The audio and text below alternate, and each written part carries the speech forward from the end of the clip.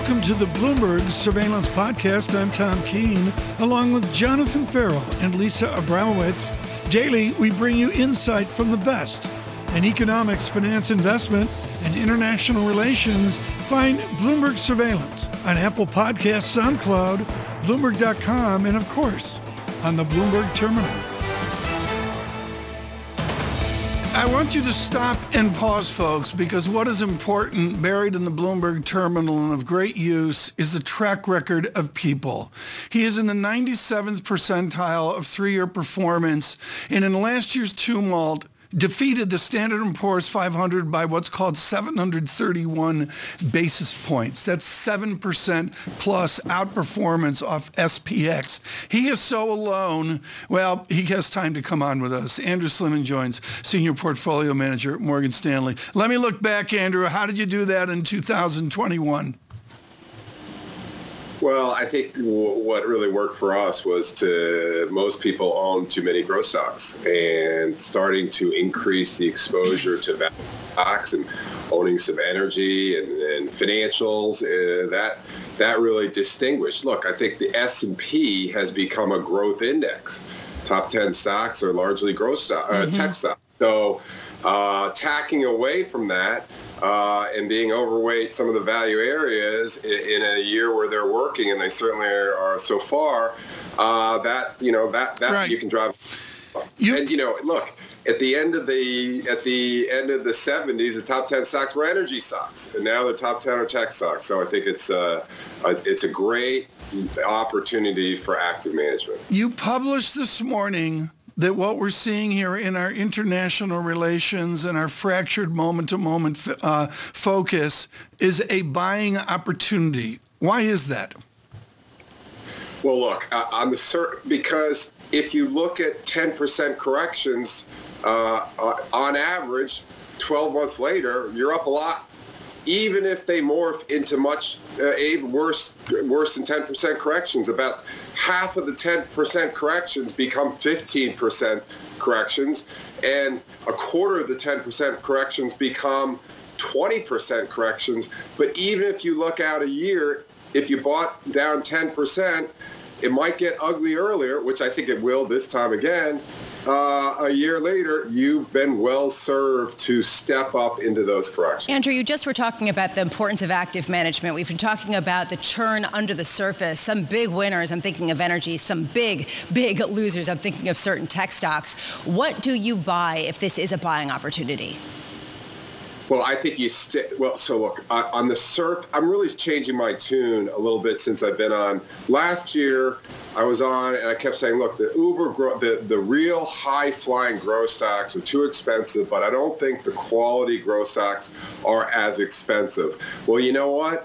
Those high-flying growth stocks have come down so much, and the quality growth stocks have held in there, that now the pricing has shifted, and I think the safer growth stocks, which are the mega cap tech stocks, are more vulnerable because these, the high-flying growth stocks are just been so thoroughly trashed. So at the end of the day, the opportunity remains in the value stocks. Look, if the Fed, this is the very important point, if the Fed was going to over-tighten and kill the economy, cyclical stocks wouldn't be outperforming. Treasury yields would be dropping.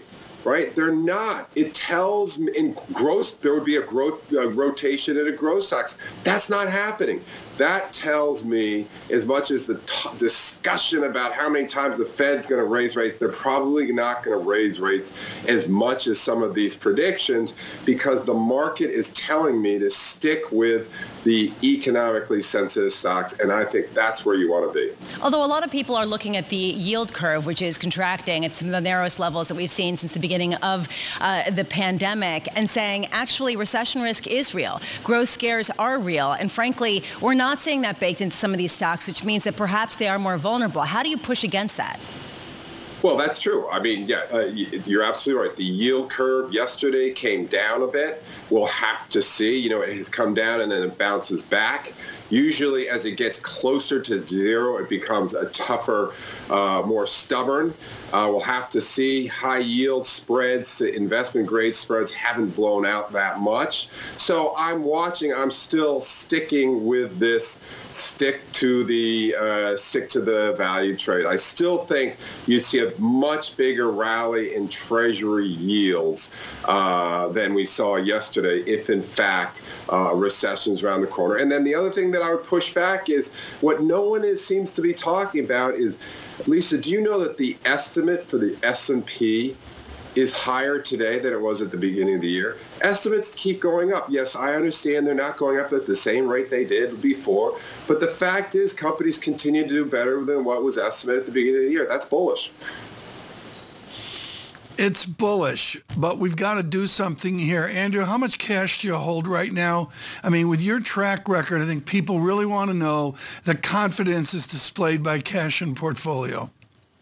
Yeah, Tom, I've heard you ask that question before, and I think it's a little, if when managers say, well, I don't like the market and I've raised cash, I find that a little misleading. Okay. Because at the end of the day, what is it, if the market's down 10, 15% and you raise 5% cash or 10% cash, you're going to lose money, right? You're going to lose money. So to suggest that if I raise cash, I won't lose money as an equity long manager, I think that's very misleading because at the end of the day, no one's giving me investing in my fund to go to 80% cash. I'm a long equity manager. I hope to God I do better on the downside than the markets, but I'm invested. So the only question is how much will investors panic and liquidate? And we have seen redemptions the last few days. That, unfortunately, tragically, that's normal. Market drops, and as much as I'm saying, hey, it's a buying opportunity, people hit the panic button. And I suppose after today, we'll see inflows. Andrew, just to sort of tie this all together, if someone was listening to this interview, they might come away saying, all right, go all in on Pinterest and Twitter. Was that your point here? No, I don't think so. I think those stocks, and not specifically those stocks, but just those stocks in general, the carnage is so great, I'm not sure. I wouldn't recommend people to run out and sell them. I think they could bounce, but I don't think that's the big opportunity. I still think it's in the value names. But I just want to stress, I'm a core manager. I'm looking for the fast pitch. I still think it's in these cyclical stocks because we're going to get some more ugly inflation prints. And look, think about it this way, Lisa. Yesterday, financials the market got crunched and financials outperformed. Think about since the great financial crisis. Every time the market went down a lot, financials got destroyed. And they're not. They're actually leading in the downturn. That's very unusual. So I'm heartened to see that even in the downturn, some of the cyclical areas seemingly are leading. Andrew, that's very unusual. You're one of the best. We've got to go. It's good to catch up, buddy. As always, Andrew Slimmon there of Morgan Stanley Investment Management.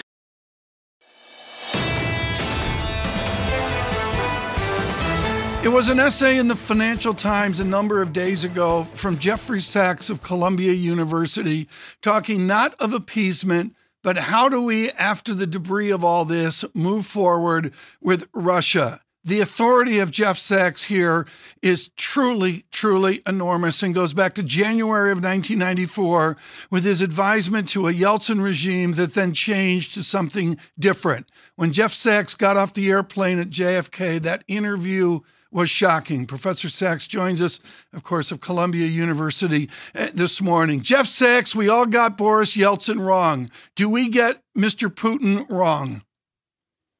Well, I think we've got our own policies not right. And we have been on a very provocative course of really NATO enlargement seen by the Russian side as encircling Russia, a point that has been made actually for more than 30 years, first by the Soviet Union, by Mr. Gorbachev, and then by President Yeltsin, now by Putin. We don't want to think about that in the U.S. We don't want to discuss it. We're dishonest because the West, the leaders said clearly to Mr. Gorbachev and to Putin, and to Yeltsin, no enlargement to the east.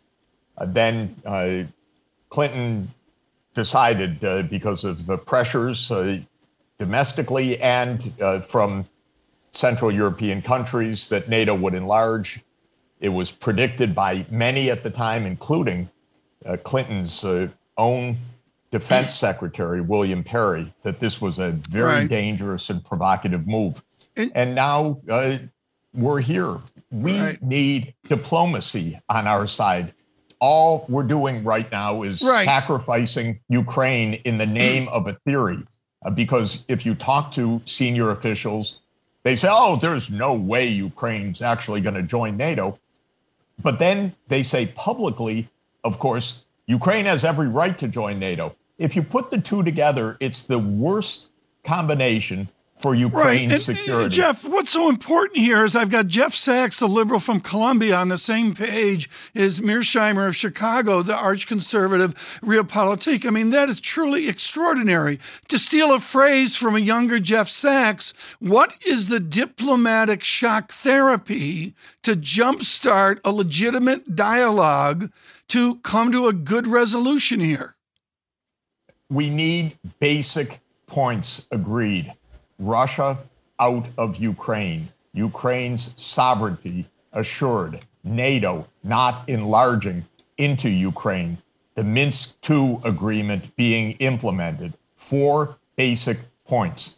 They're not so hard to come to the table, except actually the difficulty is on the NATO side. Well, NATO says, oh, everyone has the right to join, as if it's some great, somehow moral right to have a military alliance that increasingly runs up against the border of an antagonist. That's not a right. That's just imprudent is what it is. But Jeffrey, you're talking about diplomacy. Can we have diplomacy if people question whether Vladimir Putin is a rational actor?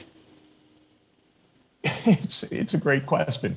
You cannot test that theory if you don't have diplomacy. What Putin said in his speech a couple of days ago is, we called for new security arrangements. The United States would not even discuss them. That is the truth.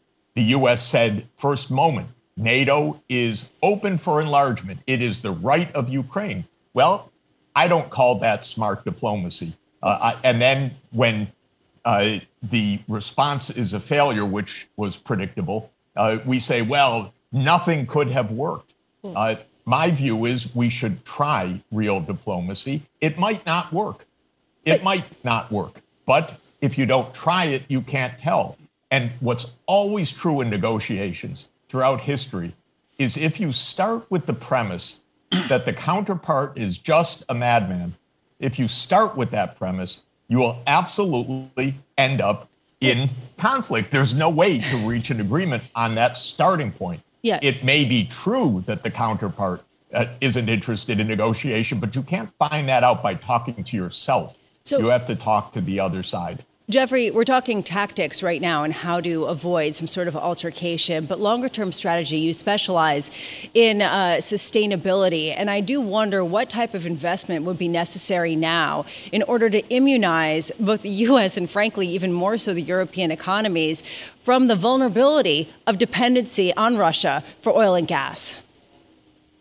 The truth is we ought to be dependent overwhelmingly on our sunshine. That's the whole idea of the decarbonization agenda, which is a massive increase of solar and wind power to replace fossil fuels. Why are we in yet another fossil fuel crisis? By the way, this is where I entered economics. I won't tell you how many decades ago, writing about the oil shocks of the 1970s. We can get away from that because if we're relying on our own sunshine with solar fields or on our offshore wind or on our wind in the U.S. Midwest, we are not going to be suffering what we're going to be suffering right now. So that's actually a pretty straightforward approach and the one we ought to be taking anyway. Jeff, in the time we've got left, and very importantly, you make the assumption here that the West is talking to itself instead of talking in a more formal diplomacy to the oddities of the Kremlin. The Democratic Party and the liberals of the Democratic Party and progressives all agree are going down in flames at the next election. Whether that's true or not, we'll find out in November. Are the progressives in this nation guilty of talking to themselves and not reaching out for compromise with the Biden moderates or indeed the GOP moderates? I just think there's a lot of bad strategy going on. I am unimpressed with the diplomacy of this administration. Let's just say I'm unimpressed. And I'm unimpressed with the strategy on the domestic policy. Senator Joe Manchin, with whom I often do not agree, put forward a very reasonable proposition: raise taxes, use some of it to reduce the debt, use some of it for the social programs. That's a point of reaching an agreement now. Why can't the left meet the gentleman from West Virginia? It clearly, it broke for the left. How did it break for the left? Well, it has to start with the White House, frankly. That's the job of the president and the White House, to coordinate. How you could have this situation and not reach an agreement is really disappointing, frankly, because there is an agreement to be had. Even Senator Manchin sketched it out in the last couple of weeks. I said, okay, here we go. But they don't move. And it's really not so understandable, Tom. It's a good question. I don't have a good answer for it. Professor, thanks for being with us today. Jeffrey Sachs there of Columbia University.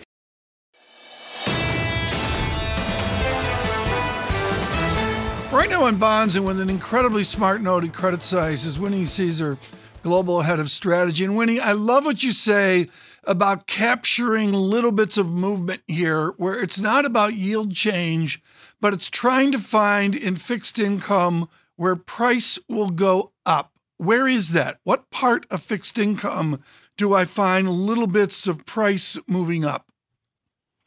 Good morning, everyone. Thanks for having me. That's a great point. And what we've noticed is the belly of the curve in investment grade, you're actually now trading at a discount to par, which very rarely happens, right? I mean, usually in the investment grade market, investors are going to expect to be made whole at par. And you don't see these discounts outside of very stressed period of times all that often. And so we are recommending that investors take a look at the belly of the curve. And then also in high yield, we've now started to see bond prices trade at a discount to par. And that market is a much different market than it was in the mid-2000s.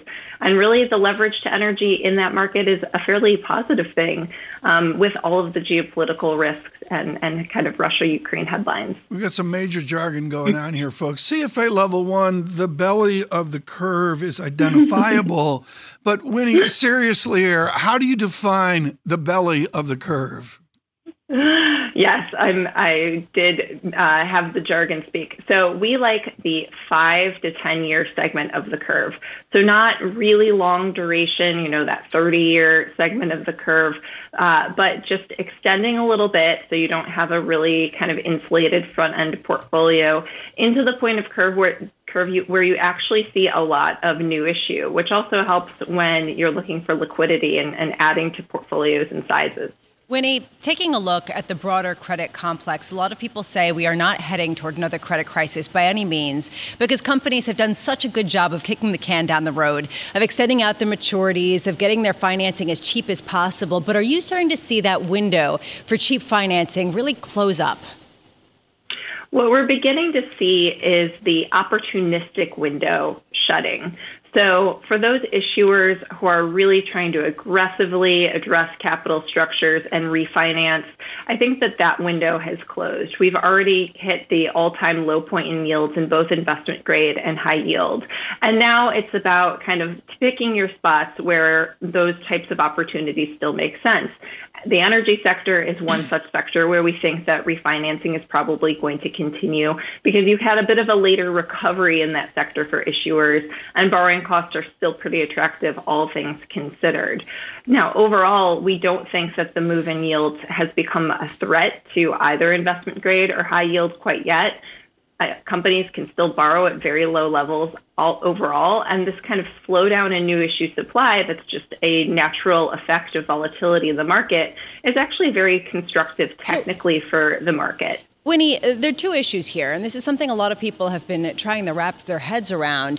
On one hand, you could potentially get a rates-driven sell-off in the credit market. At what point does that lead to some sort of corporate credit response? In other words, it's not going to affect these corporations because their financing is so cheap and they don't need more money. So at what point are we kind of immunized? Could you see a pretty big sell-off in the valuations of some of these credits, but even see companies with very solid balance sheets?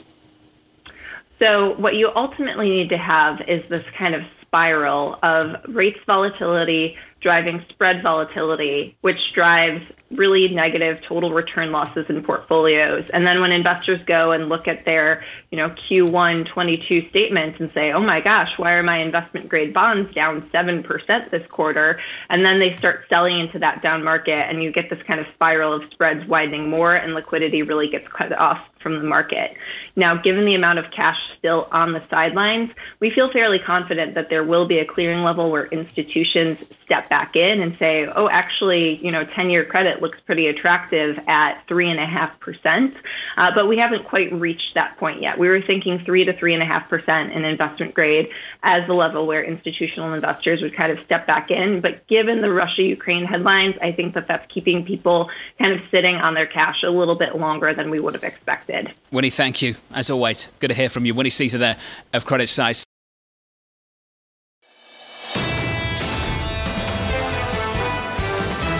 Got unity at NATO, Tom. We've got unity with allies. That's the good news. The bad news for some people, and where the criticism has come from, that those sanctions that they delivered, Tom, aren't strong enough. They're lightweight.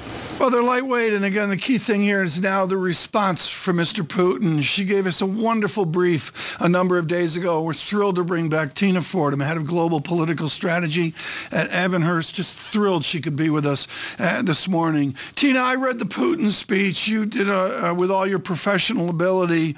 And I mentioned, I believe it was yesterday, about Lenin and the Bolsheviks. You go even further back to the 18th century and Catherine the Great piecing together what Peter the Great wrought. How does Putin go back to Catherine the Great?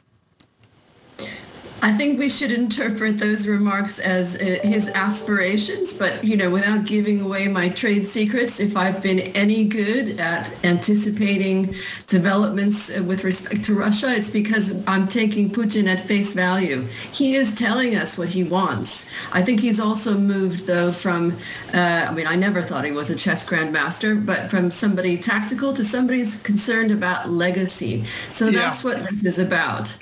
What do the Soviet people want? Would you suggest the Russian people, I misspeak there seriously, folks. Do you believe that the Russian people parse between Lenin and Stalin as he did in the speech, or that the Russian people care about empire? So first of all, we don't really have very good sources of public opinion data about what Russian people think. They are concerned about what they hear on, Russia Today and other domestic channels, which is that Russian speakers in those so-called breakaway republics are being abused. And that's where the risk of a false flag incident comes in. This notion that Putin is trying to project, saying that Ukraine is not a real country because of the borders drawn by Lenin, etc., has been masterfully deconstructed, by the way. If you haven't seen the speech yesterday at the United Nations from the Kenyan ambassador to the UN, he talks about how if we're going to revise the borders and reconsider the sovereignty of every country that came out of empire, where do we start? And that Kenya and other African nations, which of course came out of colonial borders, also largely arbitrarily drawn, don't want to go there. That's the risk of what Putin is talking about by denying the sovereignty, the right to exist of Ukraine. And that's why this isn't about just these breakaway republics, Donetsk and Luhansk. Oh, if the global order doesn't accept sovereignty and borders, then we have no order, Tina. I think most people would agree on that. What's interesting for me right now is just how effective these sanctions might be. Tina, they seem to be sanctioning again the high net worth individuals, the oligarchs in and around President Putin. I wonder how effective that's going to be. I watched that National Security Council meeting that was broadcast on Russian TV. They didn't seem like the kind of individuals that were about to turn around and tell President Putin he should change course. Do you think that this will be effective to go after the people with money, the people close to President Putin? Of course it's not enough. But let's also remember, in fairness to the sanctions drafters who have a very tough job, that they're also attempting to sequence the sanctions, right? So to start with one wave. The EU sanctions have gone further, by the way, Jonathan. The EU has sanctioned all of the parliamentarians, hundreds of them in the Duma, who supported this move. But if there is a full-blown invasion, as U.S. intelligence seems to be warning, I also think Putin will go further. I don't buy what I'm seeing in some investment research that we're going to see a de-escalation. I see the opposite. We'll see another round of sanctions. So you don't want to... You want to keep some powder dry in the event of a worse event. But what I think markets are not giving enough attention to, and I listened with great interest to the previous guest and the bullishness, is the risk of a catastrophic incident. We are in what Clausewitz called the fog of war, and Russia has nuclear weapons. Well, Tina, then what are you advising clients to do? I mean, how do you factor in that risk, that tail risk that perhaps in your view is becoming more real?